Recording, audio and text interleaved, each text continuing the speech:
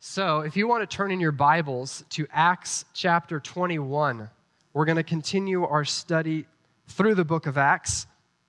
And if you weren't with us last week, not only did you miss out on a great dad's root beer, all of you fathers, but we were looking at following the leader and how Paul was speaking to these Ephesian elders, telling them how he demonstrated through his life and the manner he lived among them from the first day.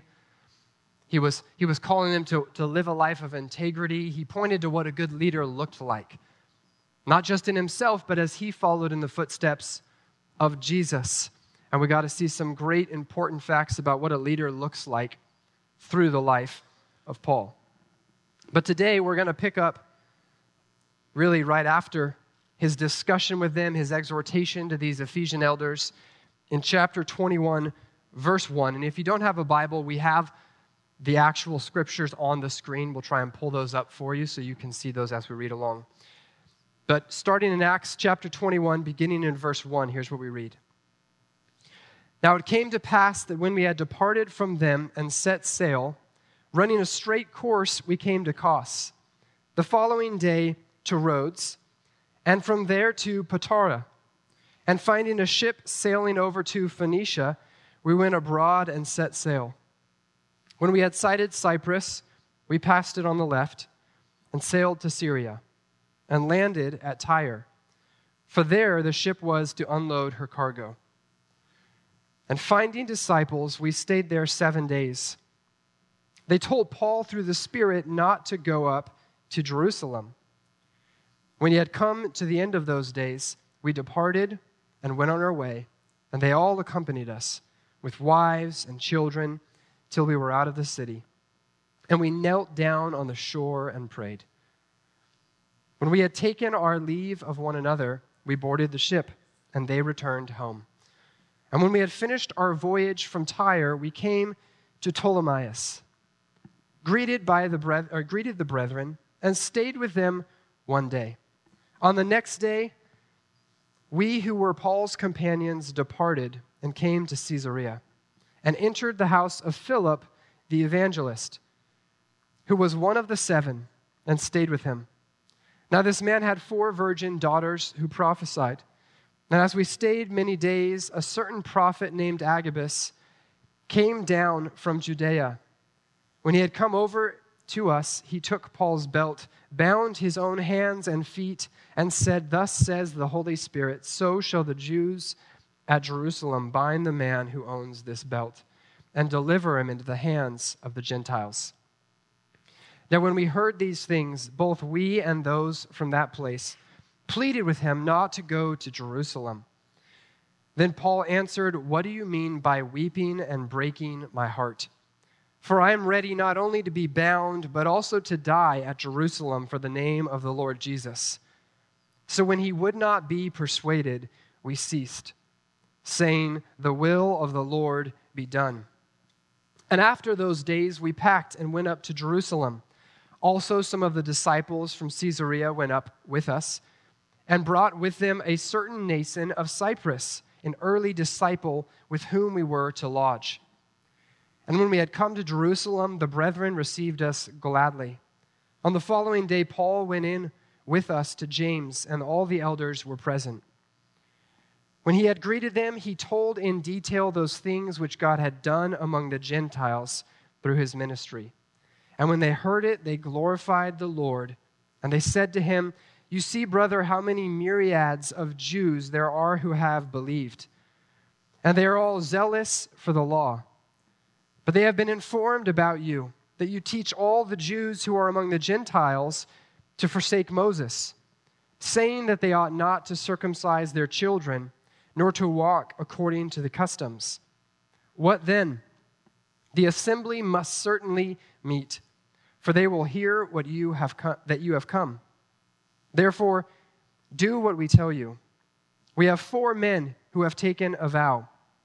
Take them and be purified with them, and pay their expenses so that they may shave their heads, and that all may know that those things of which they were informed concerning you are nothing, but that you yourself also walk orderly and keep the law. But concerning the Gentiles who believe, we have written and decided that they should observe no such thing, except that they should keep themselves from things offered to idols, from blood, and from things strangled, and from sexual immorality. Then Paul took the men, and on the next day, having been purified with them, entered the temple to announce the expiration of the days of purification, at which time an offering should be made for each one of them. Now when the 7 days were almost ended, the Jews from Asia, seeing him in the temple, stirred up the whole crowd and laid hands on him, crying out, "Men of Israel, help! This is the man who teaches all men everywhere against the people, the law, and this place. And furthermore, he also brought Greeks into the temple and has defiled the holy place." For they had previously seen Trophimus, the Ephesian, with him in the city, whom they supposed that Paul had brought into the temple. And all the city was disturbed, and the people ran together, seized Paul, dragged him out of the temple, and immediately the doors were shut. Now as they were seeking to kill him, news came to the commander of the garrison that all Jerusalem was in an uproar. He immediately took soldiers and centurions and ran down to them. And when they saw the commander of the soldiers, they stopped beating Paul. Then the commander came near and took him and commanded him to be bound with 2 chains. And he asked who he was and what he had done. And some among the multitude cried one thing and some another. So when he could not ascertain the truth because of the tumult, he commanded him to be taken into the barracks. When he reached the stairs, he had to be carried by the soldiers because of the violence of the mob. For the multitude of the people followed after, crying out, "Away with him." Let's pray. Lord, as we look at your word this morning, God, as we see the continual journey that Paul has been on and now arriving in Jerusalem, God, we pray that you would speak to us this morning. God, that you would speak through your word to your people. Lord, we believe that not only was this a very real fact that took place in the life of Paul, but it also is a real truth for us today. Some of the things we can pull from there, some of the application that is for us today as well. God, we pray, would you speak to us? Would you open up our hearts to receive your word? Would you give us spiritual eyes to see the truth? God, we want to hear from you. So Lord, I pray that I would get out of the way. God, that it would be your words that go forth and that you would get the glory in it. And it's in your mighty name, Jesus, that we pray. And all God's people said, amen. Well, if you're taking notes today and you want to write down a title, you can write down the title, The Cost of the Call. The Cost of the Call. You know, all throughout Scripture, you can see different men and women that God gave a specific call to in their lives. So something he was calling them to be, or a place he was calling them to go, or something he was calling them to do. And with that call came a cost. Something they were going to have to pay to accomplish that task. Well, with that call also came a conviction when the Lord told them that they knew they had to obey the Lord, and so they would follow out. I think of men like Abraham, right? A call to be this father of the faith, a man who's called to go to a place he doesn't know, a man who's really called to represent the Lord in so many different ways to the people. And what did it cost him? Well, it costed him being willing to sacrifice his own son. It costed him being willing to pack up and leave his family and go to a place he didn't know. What about 3 young men who were told to bow down to an idol? But they knew clearly that God had called them to walk a different way, to not bow down to that idol. And what did it cost them? Being thrown into a fiery furnace. Or a man like Daniel, who knew what he was called to do, who knew how he was called to live, who then was told he couldn't pray to his God, but he did as was his discipline every single day. And he went into his room and he prayed with the window open, and he was thrown into a lion's den for it. And what about in the New Testament, just even in the book of Acts specifically? We've seen men give their lives for the gospel, men like James and Stephen, killed because they counted the cost and knew that we're called to spread the gospel at all cost. And if that means my life, then so be it. And they gave of their life for that call. Even the man we're looking at today, Paul, had counted the cost, had been knocked off of his donkey on the road to Damascus, and gave up his reputation, his power, his influence, his authority, his safety for following Jesus. And you and I are no different today. If we're going to answer the call that God has for our lives, we need to realize it's going to come at a cost. There's a price to pay in following Christ. This is why we are told to count the cost of being a disciple of Jesus. In fact, Jesus himself in Luke chapter 14, he told the disciples to count the cost. He even spoke to him to the point that anyone who comes to him and does not hate his own father and mother, brother and sister, couldn't be his disciple. Whoever did not bear his own cross and come after him couldn't be his disciple. And he even gave the example of which one of you who desires to build a house does not first sit down and count the cost, whether he has enough to complete it. No, you sit down, you make sure, do we have enough funds? Do we have enough resources? Can we accomplish this? Okay, and you begin the work. And in the same way, he called all of us at one point to count that cost when we desired to follow after him. But there are other costs that will come, because that is a general cost everyone who desires to be a disciple of Jesus must count. There are specific costs in your life you must count. Because there is the general being a disciple of Jesus, but like Paul here, there is a call to Jerusalem, even though he's told repeatedly that chains await him.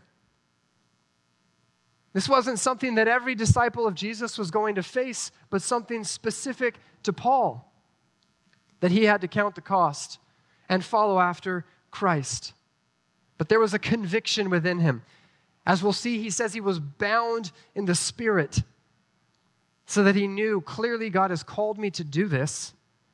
So whatever the cost, I'll pay it. I can think of a time when I was getting premarital counseling with my wife. And Pastor Rod Thompson was about to marry us. And a few days before the wedding, he sits down with us. And he knew that I felt called to be in ministry. And at that time, I was helping with a youth group part-time. I hadn't stepped fully into ministry yet. And I remember him looking to my wife, my fiance at the time, and going, "Are you sure you want to do this?" And I'm thinking, what is this guy doing? Like, I'm not paying you for that. But he looks to her and he says, "Are you sure you want to do this? Because this guy's called to ministry, and he's going to be in ministry, and that's a difficult life." And he started laying out all of the costs that it was going to take if I was going to pursue a life of ministry. And if she's marrying me, she's joining into that. And he wanted to make sure before you step into this marriage, you need to count the cost. You need to realize what you're giving up if you're marrying this guy. A lot. And she had to count that cost. She probably should have counted it a little more. But she married me, so she's stuck with me now. But there are costs in life we need to count. Maybe you've found yourself really irritable lately, really frustrated and discouraged, and perhaps it could be the reason why is because you've forgotten the cost of discipleship. You've forgotten what it takes as a follower of Christ, what you're choosing to give up. And in that moment, you're frustrated that they're not treating me right, and I deserve better than this, and this and this and this. Well, wait a minute. Didn't you pick up your cross and follow Jesus? Didn't you count the cost and say, I'm giving up everything, and I want to be great in his definition, which means I'm going to be a servant of all.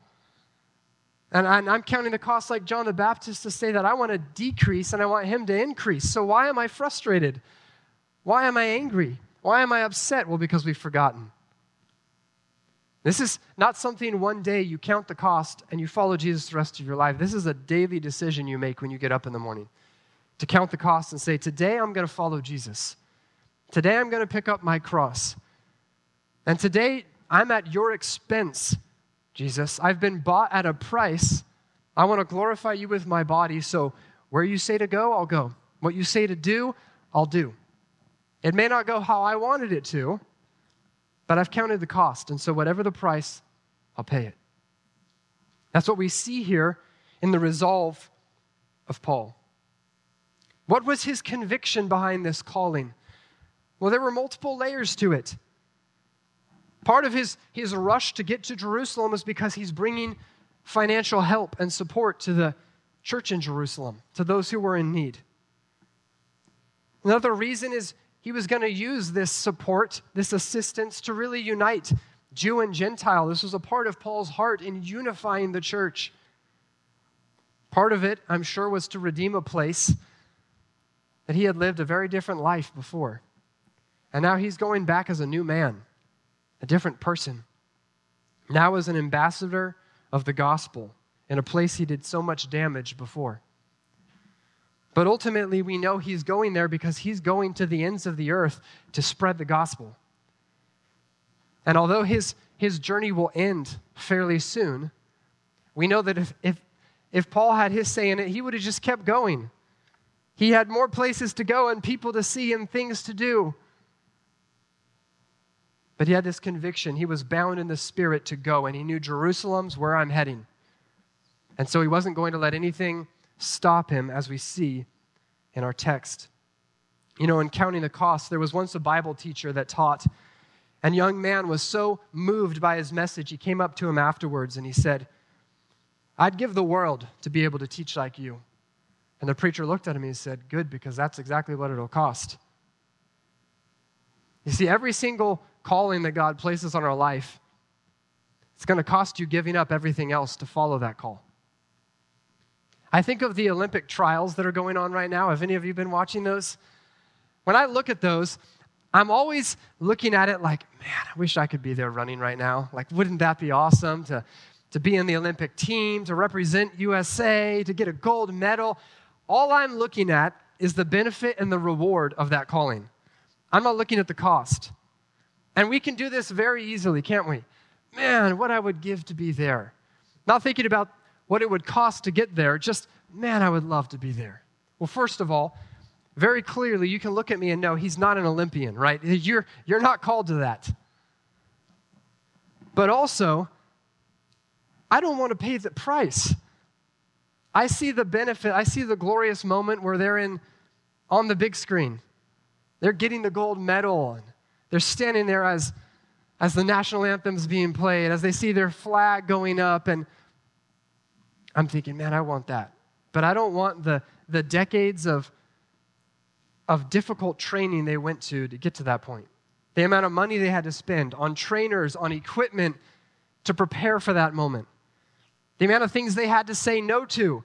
No, I'm not going to go on that trip. No, I'm not going to eat that thing. No, I'm not going to go there or do that because I'm committed to this.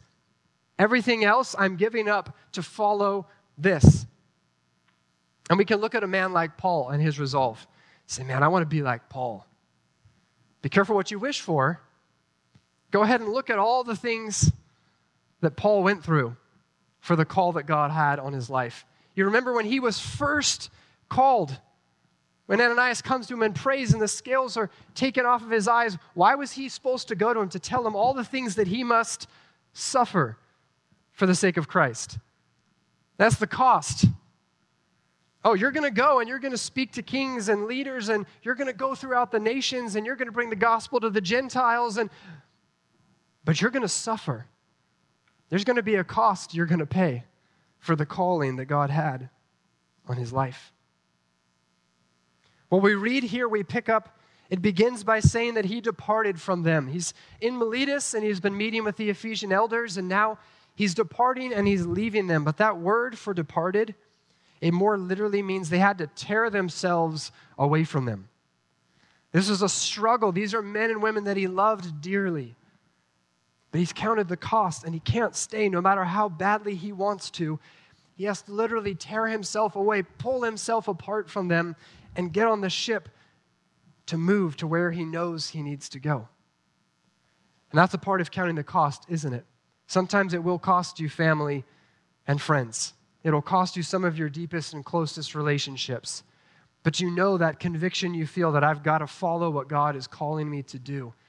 And Paul knew that that journey needed to take him to Jerusalem. But this wasn't an easy goodbye. Paul was attached and connected to these people.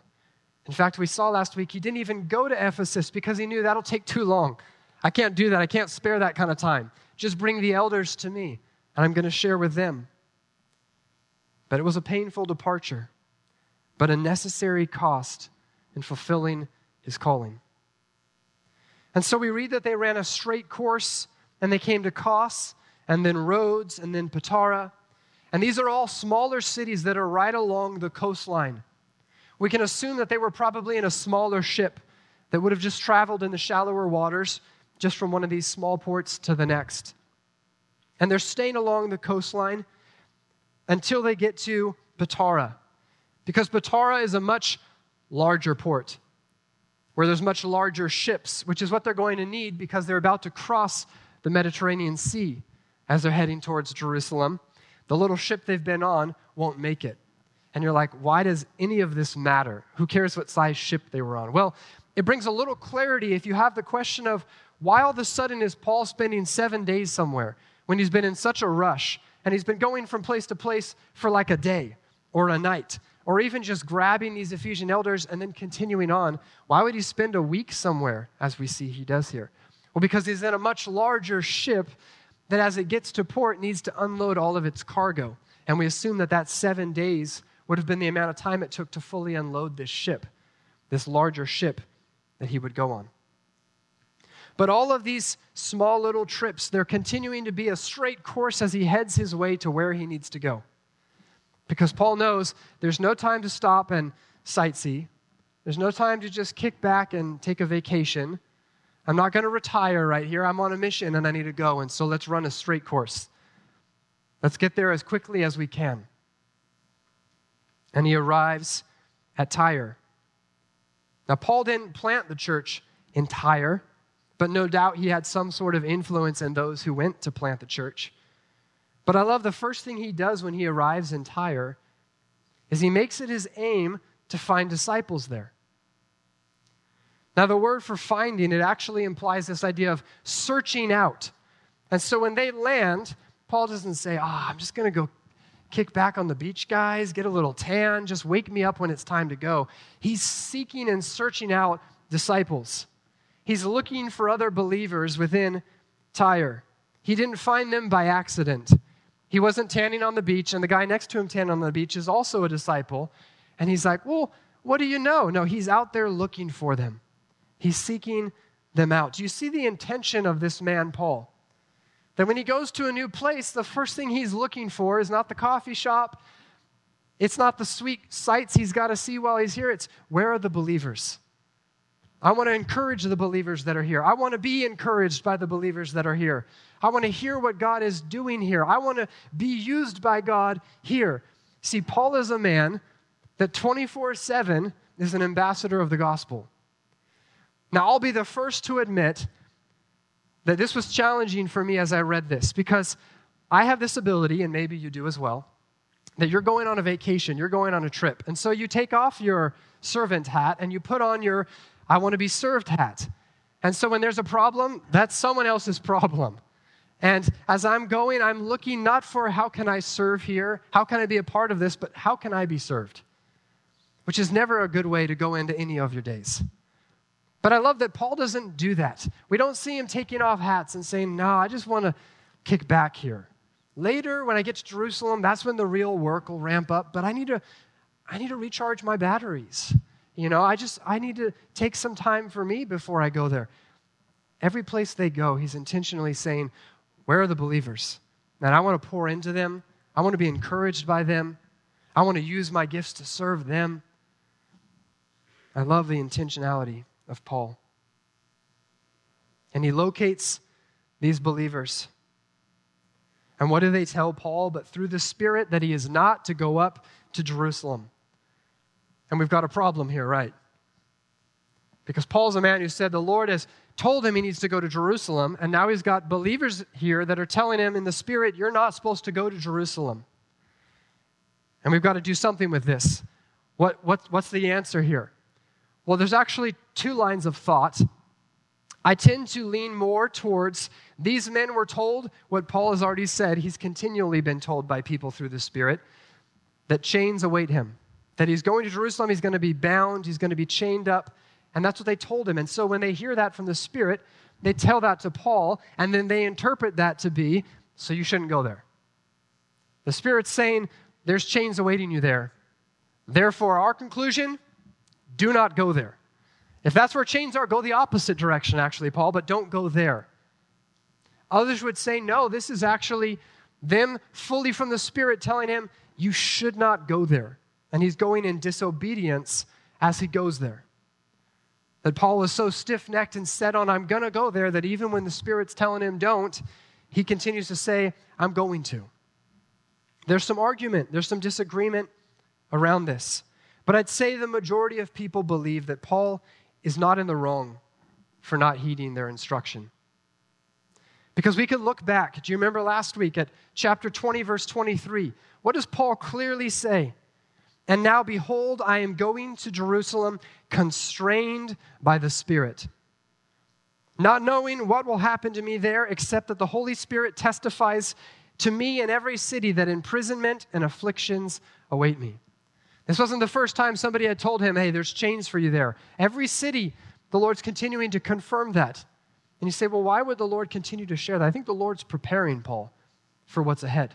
I think the Lord's giving Paul an opportunity in every city he stops at to count the cost and to remind himself, this is what's headed.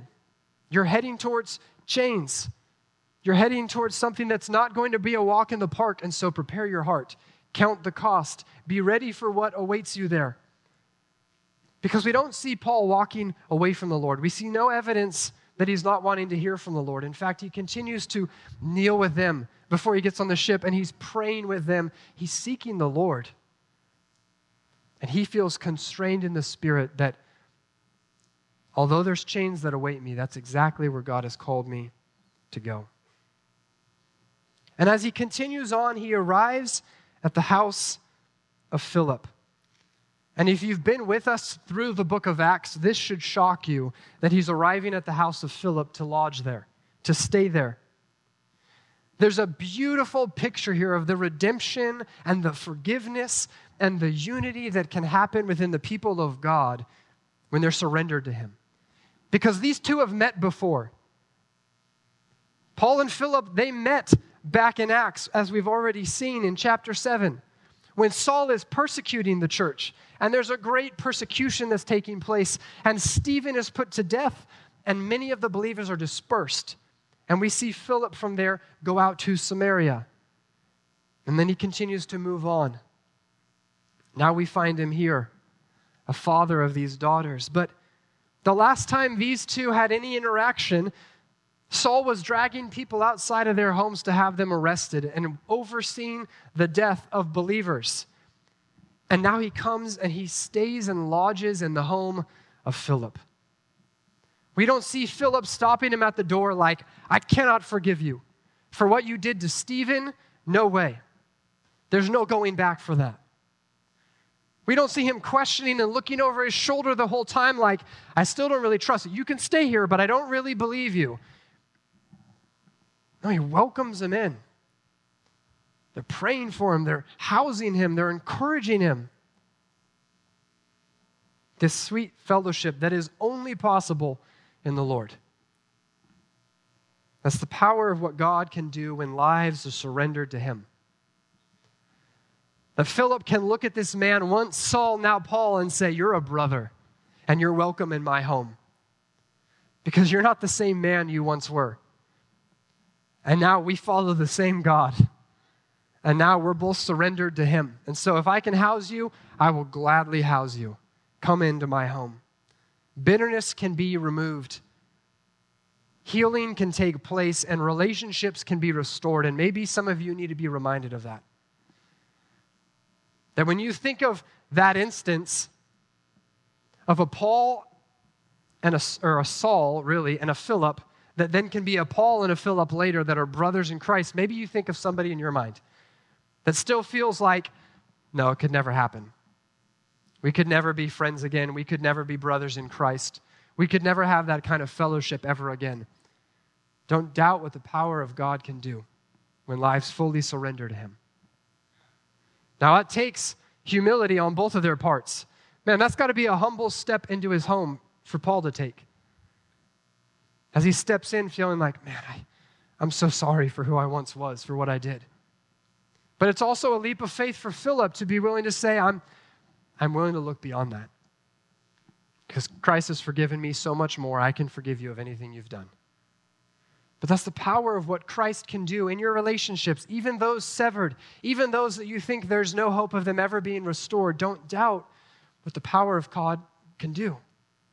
Continue to pray that he would restore those relationships, that he would bring healing, that he would remove bitterness where it's there, so that those can take place.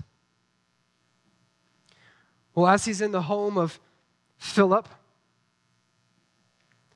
as he's sitting with them, and Philip, his daughters, this prophet from Jerusalem or Judea comes to him, Agabus, and as he comes, he does something that's a little theatrical. Seems a little different than anything we see in the New Testament. It's more common in the Old Testament. He takes Paul's belt and he binds his hands, and he says, this is exactly what's going to happen in Jerusalem to the man whose belt this is. Well, everybody knows it's Paul's belt, and you're like, why didn't you just say it? Right? We see it a lot more in the Old Testament where God called the prophets to do some pretty wacky things like laying on their side or walking around naked, and you're like, what are you, marrying a prostitute? And you're like, these poor prophets. Once again, be careful what you wish for. Next time you say, I want to be like those prophets. God called them to do some crazy things. But it was pointing to an example. It was an illustration of what was going to take place. And here he's doing this to say, hey, listen up, buddy. This is what awaits you. Paul, if you're heading there, you're going to be bound. Make no mistake. And then Luke and all the other guys start getting in on it and being like, yeah, man, you really shouldn't go. Don't do it, okay? Like every town we're going to, they're continuing to say this same message. Don't do it. And Paul asks them this question. What do you mean by weeping and breaking my heart? For I am ready not only to be bound, but also to die at Jerusalem for the name of the Lord Jesus. So when he could not be persuaded, we ceased, saying, the will of the Lord be done. He says, I'm willing to be bound. I'm willing to give up my freedom. I'm willing to give up my own decisions on where I go and what I do because God's calling me there. In fact, I'm willing to die. I'm already a dead man walking. He's already counted the cost. He doesn't live for himself. In fact, many would say, no, Paul actually died a long time ago on the road to Damascus. So the fear of death is long gone. And so if chains and death await him in Jerusalem, no problem. I'm a dead man walking anyway. I'm living for Christ, and that's where I need to go, and so I'm going. But notice that it wasn't until they determined that he would not be persuaded that they ceased. It wasn't without a lack of effort. They didn't say, well, maybe you should think, no, it was a bad idea, sorry. They're continually trying to persuade him with tears. They're begging him and pleading with him, Paul, please don't go. You're going to be bound there. You could die there. Look at all the things God's using you to do. Don't go. And they continue to plead until they realize we can't convince him. He is determined that the Spirit of God has bound him to this, and he's going to do it. So then the will of the Lord be done. Realize this, there will be well-intentioned friends and family that will push you against something that God could be calling you to do.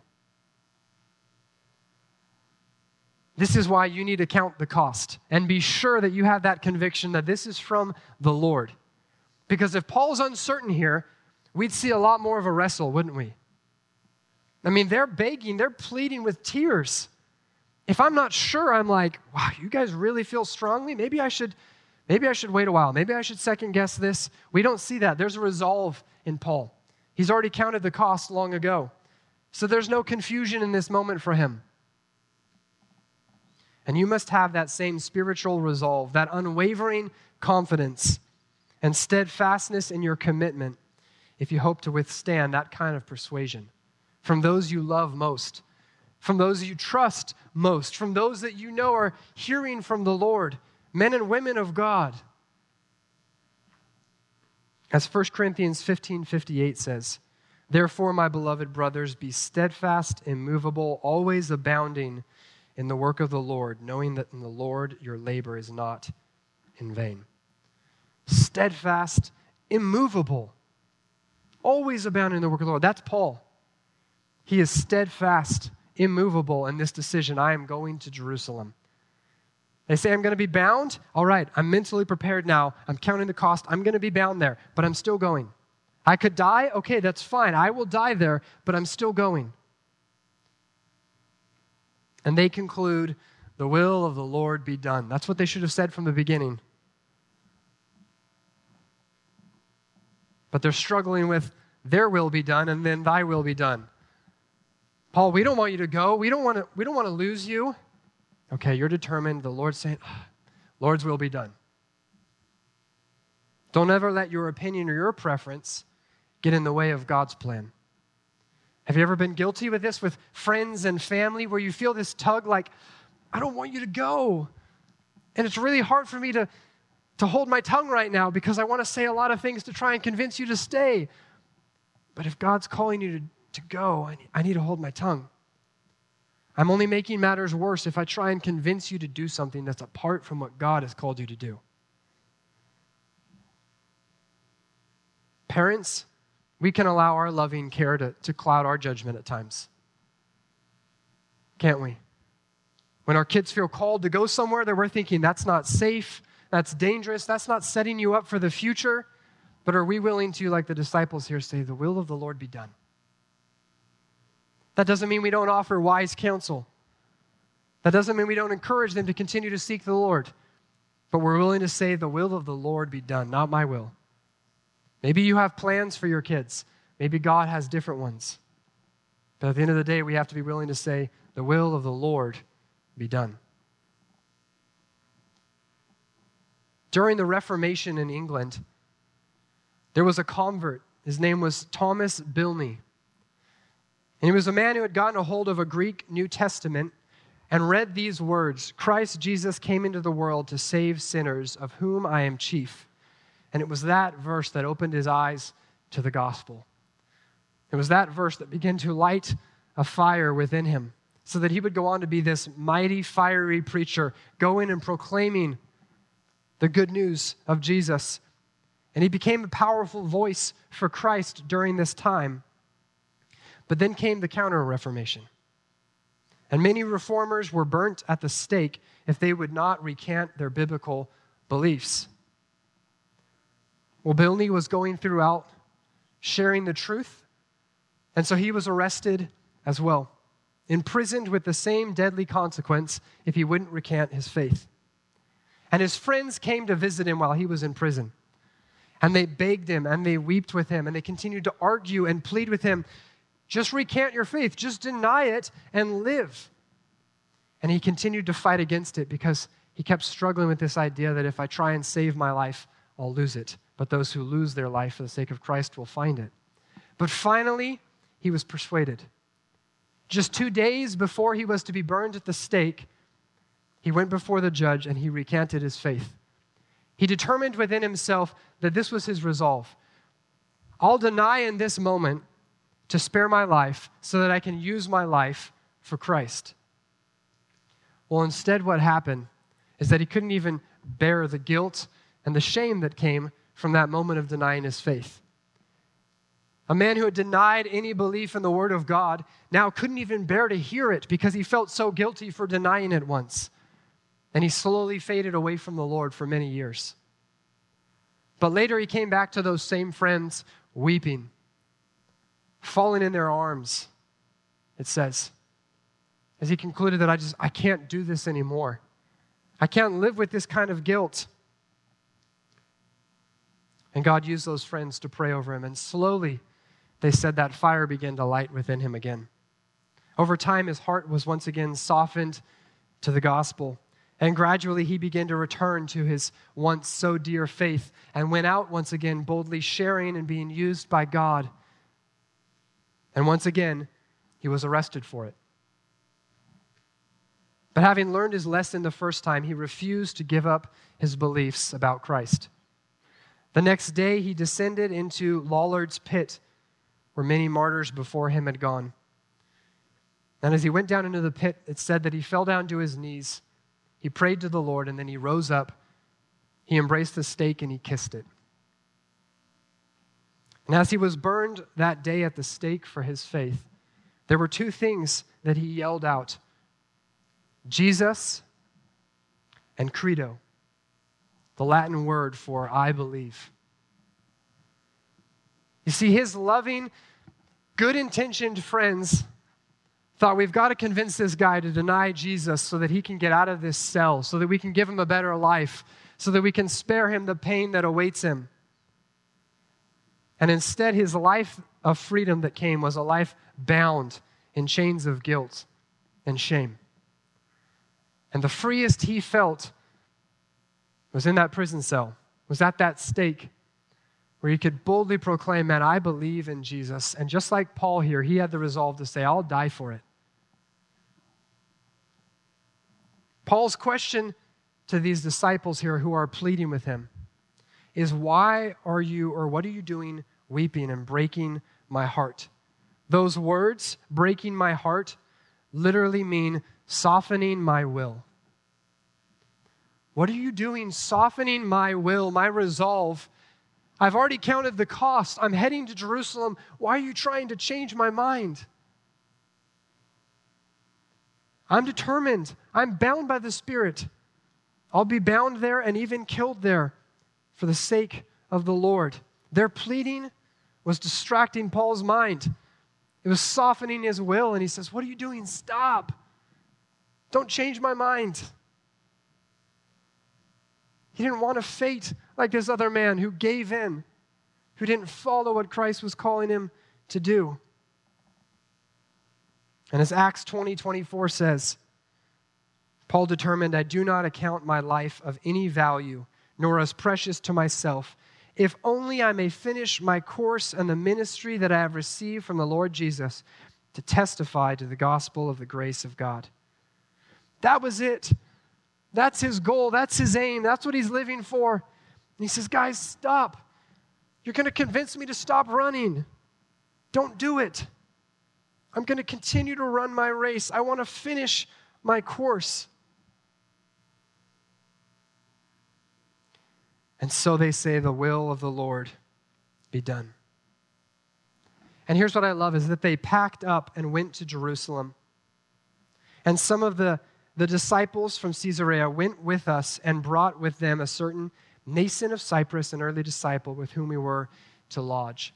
Do you know what I love is that even though these people disagreed with Paul and they pleaded with him to change his mind, they were the kind of friends that said, even though we don't agree with what you're doing, even though we think you should do something else, we're willing to go with you. We're willing to carry the load with you and follow with you there. And that's the kind of friend I want to be in the Lord. That even if I see somebody doing something and I say, I would do it this way, I wouldn't do that. But if you feel confident that's what God's calling you to do, man, I will support you in that. I'm not going to say my way or the highway. I'm not going to say, well, you're on your own if you're going to go to Jerusalem, Paul. No, they're the kind of friends that say, all right, then the will of the Lord be done. We're going with you. Let's go. And they arrive at Jerusalem, and it says that they were received gladly. And you say, well, of course they were. They came with money, right? Well, that's part of it. Yes, they're coming to bring some financial support. But also there's a sweet fellowship that's being had in this moment as Paul's coming and sharing all that God has done. His testimony of the things the Lord has been doing. But it's very specific here. It says he told them in detail those things which God had done. Paul's not here to say, you want to know how many salvations I got? He's not here to say, you want to know what I've been able to accomplish? No, he tells them in detail. Details are important at times. He tells them in detail all that God has done. This wasn't bragging on his accomplishments. This wasn't boasting in his own effectiveness. And their response, what was it? To praise Paul? No, to glorify God. He gave credit where credit was due. And so the people respond in giving praise where praise is due. They're glorifying God. God's the one saving. God's the one doing the mighty work. I'm just here to tell you guys the story. And so they glorified God for it. Are we giving testimonies to what God has done? Are we looking for opportunities like Paul as we see friends and family to testify, man, let me tell you what God has done this year, this week, today. Let me tell you the incredible things he's doing in my life and the people around me and what I see him doing so that we can all praise God together. This was a theme for Paul. In Acts 14:27, he gathered the church together, and it says he reported all that God had done with them. Then in Acts chapter 15, verse 12, Paul and Barnabas declared how many miracles and wonders God had worked through them. And here in Acts 21:19, telling in detail those things that God had done among the Gentiles. It's not about Paul. It's not about Barnabas. It's not about any of the disciples. Let me tell you what God has done. And they glorify the Lord with him. They're celebrating, but then they bring these accusations before him. They're celebrating the fact that God is doing incredible things, and there's this myriad of Jews. That word means like thousands. It's actually speaking to legions, like when angels are described, the numbers of them. Man, there's just thousands of Jews that are being saved, Paul, but they're very zealous for the law. They're still holding very tightly to the law and the way that they've always done things. And there's these rumors spreading, Paul, about what you're doing, that you're actually telling people to no longer follow that, to do away with all that, to do away with everything Moses said. So what then? What are we supposed to do with that, Paul? It's awesome what God's doing, but what are we supposed to do with that here? These people are zealous for the law. And when they see you here and they hear that this is the Paul who's been stirring things up, telling them not to follow this, bad things are going to come. Man, talk about counting the cost for Paul. He's falsely accused here of something that people aren't even going to give him a chance to defend in the moment. They're just going to start beating him, and a crowd just erupts. And it must be so frustrating for him because if you look at the book of Galatians, in chapter 5, verse 11, the Jews are accusing him of teaching circumcision. What do we see in Acts 21? They're accusing him of not teaching circumcision. I mean, everywhere he goes, it's just false accusation. They're accusing him of this side and then this side, and he can't win. And the enemy is just continuing to raise up men and women who will just come against him, who will spread a rumor, who will start a riot to try and hinder what Paul is doing. Remember, up to this point, Paul has written the letter to the Romans already. He wrote it from Corinth before he ever got here to Jerusalem. And what does he say in Romans? In chapter 14, he talks all about not quarreling over opinions of what food you should eat or what day you should celebrate as more holy than another. And he concludes, why do you pass judgment, this is in Romans, on your brother? For we will all stand before the judgment seat of God. These are all things he's written in a letter to the Roman church, and then here he's being accused of this. Oh, you're stirring up, you're causing division, and you're judging those, and you're throwing away the law. And it's the exact opposite of what Paul's doing. He's trying to produce unity. But they continue to bring about this division. And so they tell him, here's what you need to do. We've got a plan together. We've got these guys here who have taken a vow, the Nazirite vow, that we see back in the book of Numbers. They've taken this vow. That's why they've shaved their heads. This wasn't something unique to these men. We've seen Paul, even in Acts, taken a vow and shaved his head. But here they say, here's what you should do. You partake in this vow with them, and also you pay the expense for them. You came with money, buddy. Why don't you just pay the bill? You pay for them, and you do it along with them, and that'll appease the people. Yeah, because then they'll see that, no, that's not true. Paul's doing what they're doing. He's following the law. He's following the ceremonies. He's not coming against it. You do that. And if I'm Paul in this moment, I'm thinking, I've done nothing wrong. I've got nothing to prove.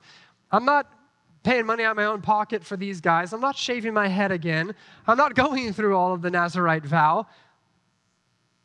But what does he do? He does it. He came to Jerusalem to seek unity, to be a peacemaker, to bring the gospel. He's a man who had a deep conviction in this call. I'm going to Jerusalem and not to stir up trouble. And you're wrongfully accusing me, but you know what? I'm here to bring the gospel. And if this is my opportunity to die to myself a little, to cough up the money, to go through the ceremony, to take this vow with these men, to go through that process so that more might be won for Christ, I'll do it. The resolve, I love it. There's no hesitation. There's no frustration. There's no debate. All right, James, that's what you guys think is best? I'll do it. I'm willing to do it. This was a necessary cost that he would gladly make. Remember in 1 Corinthians chapter 9, verse 20, Paul said, "To the Jews I became as a Jew in order to win the Jews. To those under the law I became as one under the law, though not being myself under the law, that I might win those under the law." Paul says, this is what needs to take place here so that I can reach more people for the gospel of Christ. I'm happy to pay that price. When we go to Africa, we go around to the different small villages and we'll share with them that we're going to play a video and we're going to share the gospel and we invite them. And one thing they've asked of us to do is when you're going door to door, you need to wear trousers, right? You don't say pants. That means underwear in Africa. So you're going to wear trousers everywhere you go. And it's hot, okay? It's Africa hot. And you want to wear shorts. You're sweating like crazy. But all right, if that's what it takes, because to them, shorts are like pajamas. Shorts are like what you wear out and working. That's not polite attire to go to somebody's house, to introduce yourself, and then to invite them to something. You need to be dressed nicely. And so we wear trousers. And we're sweating through our trousers like crazy. But you know what? That's a small price to pay if I can do that, and so you're more willing to hear me. You're more willing to have a discussion with me, and you feel more respected and honored and want to come hear the gospel. Of course, that's a small price to pay. There may be different situations in your life where the Lord calls you to count the cost. Just give that up. It's not that big of a deal. Just submit to this so that more might be won for Christ. Now, this doesn't mean we ever compromise the truth. This doesn't mean we ever water down the gospel. But it means we're constantly looking for ways to unite with people and say, how can I come alongside them so that I might share the gospel with them? And Paul here says, it looks like carrying out this vow and paying for it. I'll do it. Here's the money. Let's do it.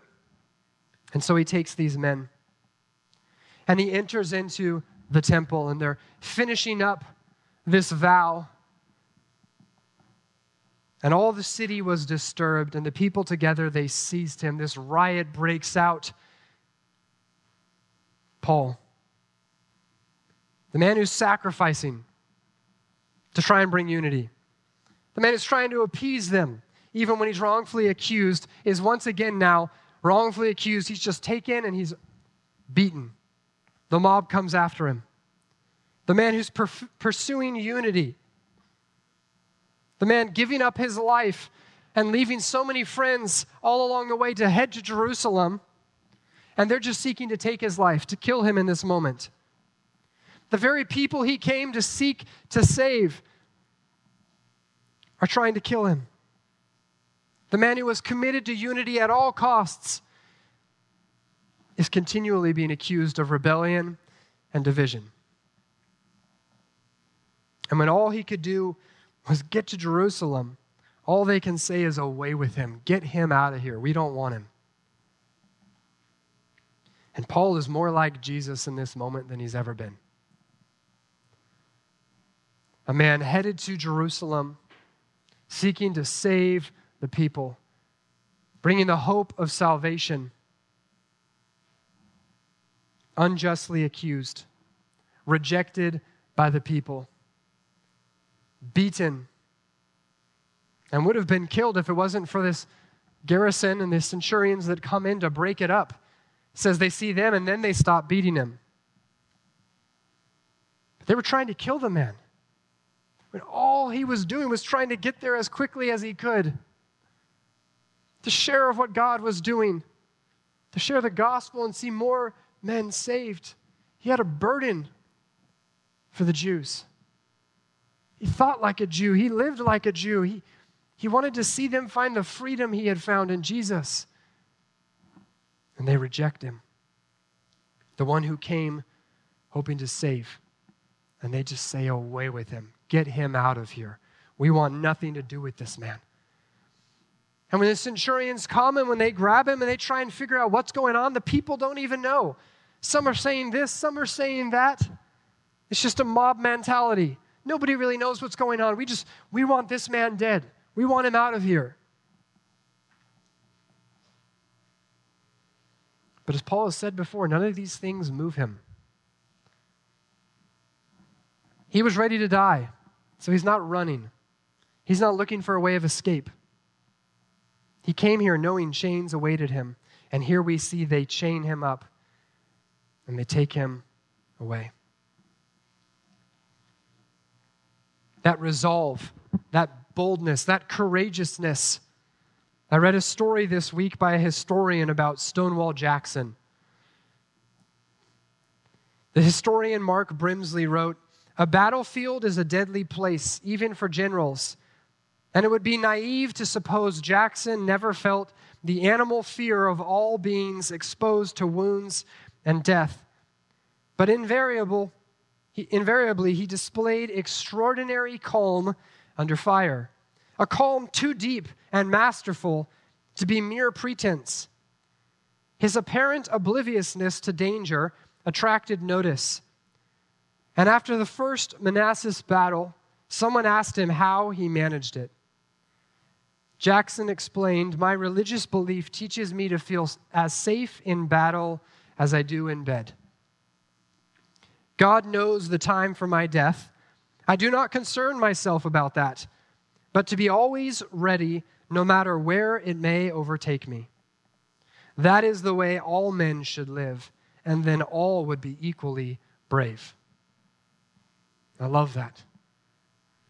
He's just as safe in the battlefield as he is in his own bed. And he's not worried about when that day comes. It'll come. But he's got work to do. There's things to be done. And Paul here is the same way. We don't see him scared and terrified, looking over his shoulder as he walks into Jerusalem. He knows that's in the Lord's hands. He's going to be faithful today. And as I invite the worship team to come back up, and we're going to close with a final song of worship, these moments will look different for all of us.